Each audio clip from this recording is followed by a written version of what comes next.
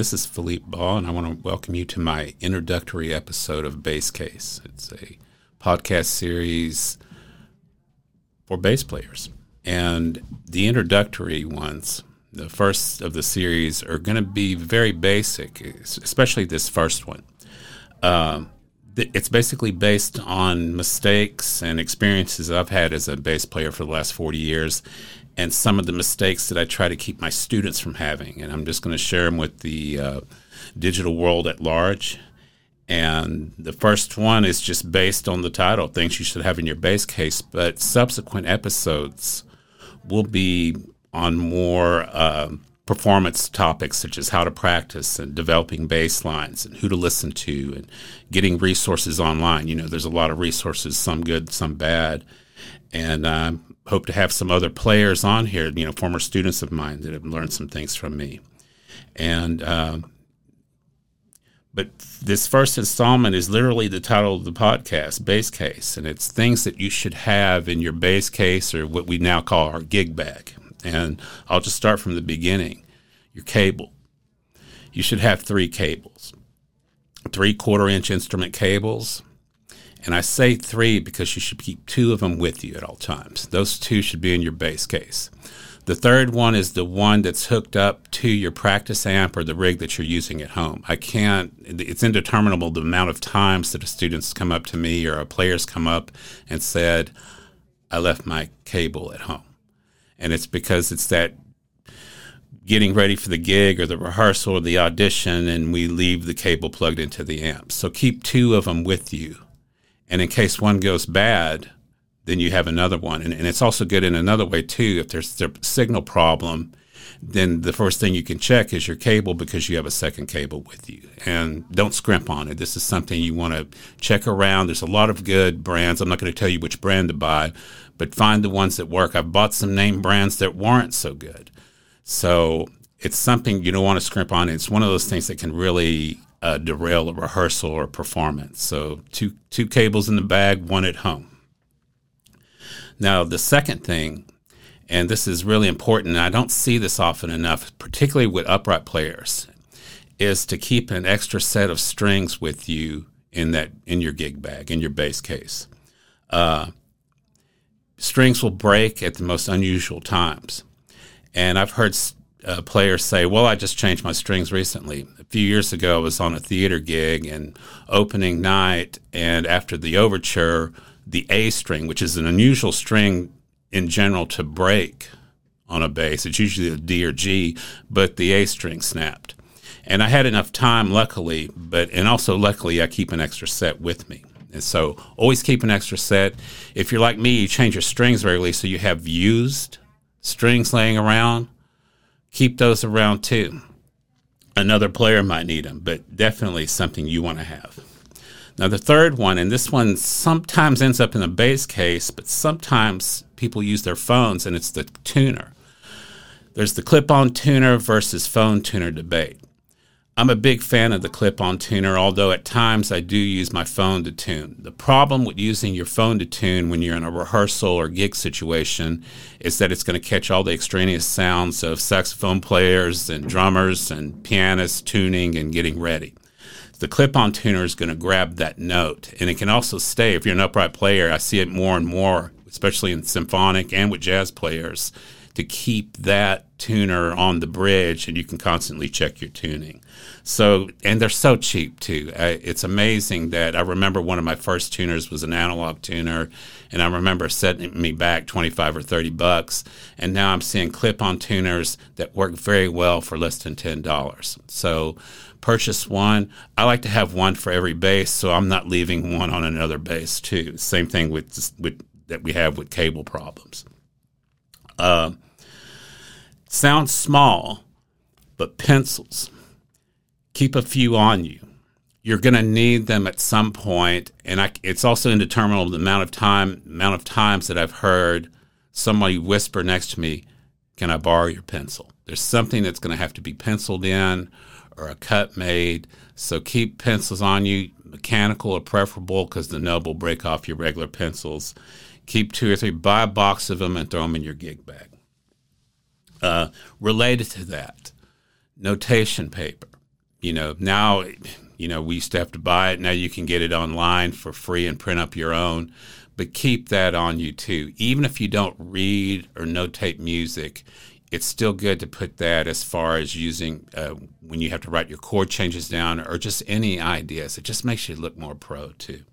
So notation paper, preferably like a 10 or 11 stave too. Speaking of extra things to keep around, I guess every bass, and it seems like more and more, I rarely see passive EQ basses anymore. I have one, and it's a godsend to me sometimes because I don't have to change the battery. But the battery has to be changed, and it'll choose to want to be changed in the worst time. It's almost like a child. So keep a steady supply of 9 volts in your gig bag. And I guess the battery industry knows about musicians, so 9 volts tend to be the pricier of all the batteries. Shop around and just find where the sales are. I have my favorite grocery store where I find them for sale from time to time, and I stock up on them, and they get used.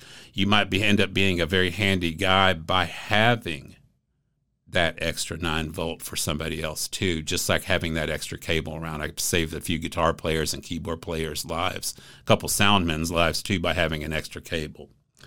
So do that. A stand light. Sometimes I remember playing on a steamboat in New Orleans, and there wasn't enough stand lights to go around, and I was set up near a light that was on the wall, but it wasn't bright enough, and my head was in my stand most of the gig. And I remember thinking, if I survive this, I'm buying a stand light. Now I have 3 of them, and I keep them around. Battery powered are great, but again, keep some extra batteries around because they are very handy to have a stand light around. Keeping 2 around is really good too. I saved a keys player's life one night with mine. One of the things, it's not going to fit in your gig bag, but you should own one, and it's a music stand.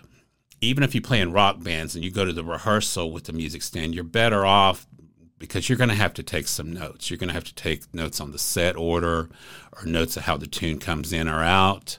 It's good to have. And in the world that I work in, which we deal with a lot of sheet music, a music stand is necessary. I've gone on gigs and somebody didn't bring their music stand, and you see the saddest things happening. They're using the floor as a music stand and having to look down, or they'll use a chair forward facing, and they've got the music propped up on that, and it's sad looking. And for $40, they probably would pay $400 at that point for a music stand just to get out of that hassle. The final thing that I want to talk about, and it's the thing in your gig bag that's most important. It's your bass. I have many, many students, and I come from a time period where we went to the music store or we bought a musical instrument from a person and checked it out first. Now people are buying online, and it seems to be working well. But know one thing, that when you buy that bass guitar online and you get it in your hands, it's not ready to go. It's not gig ready. It's not rehearsal ready. Generally, the strings are too high, and the solution for this is to find a good luthier. That's the guy that's going to fix and set up, more importantly, your bass. The problem is there's not a lot of them, and the good ones are always backed up with work. But the important thing is to get that new bass over there to be set up. And when I say set up, meaning they check the string height, and then, which in most cases when I see these new basses, the string height is so high I can't even believe that these guys are actually playing these basses. And then on top of that, they do a strobe tuning. And that is when your A string, according to your tuner, may be in tune. But as you go up the fretboard, the notes become more and more sharp or flat, and they have to be strobe tuned. Now, this is already an unworkable situation in live when you're playing live, and you can kind of get away with it. But when you go into the recording studio and that's happening, it's going to be a big problem because things are going to be out of tune, and there's not much that you can do about it. So when you find that luthier, take your new bass over there and then get to know him. And at the very least, every 6 months, take that bass in and have the strings changed. And with mine, I bring my strings with me. And the reality, the last time I was over there, a few weeks ago, or 2 months ago.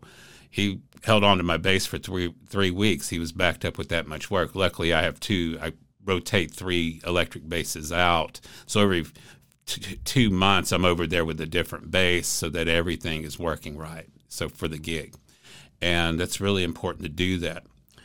One more thing, and it's just that keeping a 3-ring binder not in your gig bag, but at home, and keeping all your music together to throw in your gig bag is the most important thing that I can think of that my students do. When I see one of my students do that, I know that they've had some level of experience.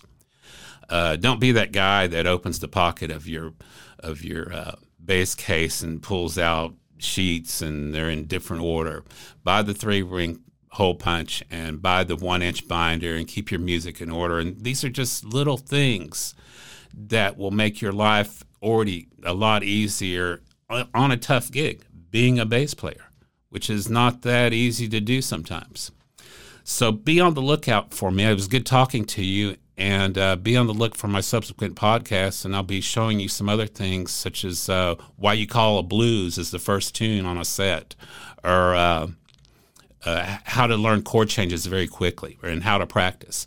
So, as I said, I'm Philippe Baugh, and this is Bass Case, and I'll be seeing you soon. Thank you.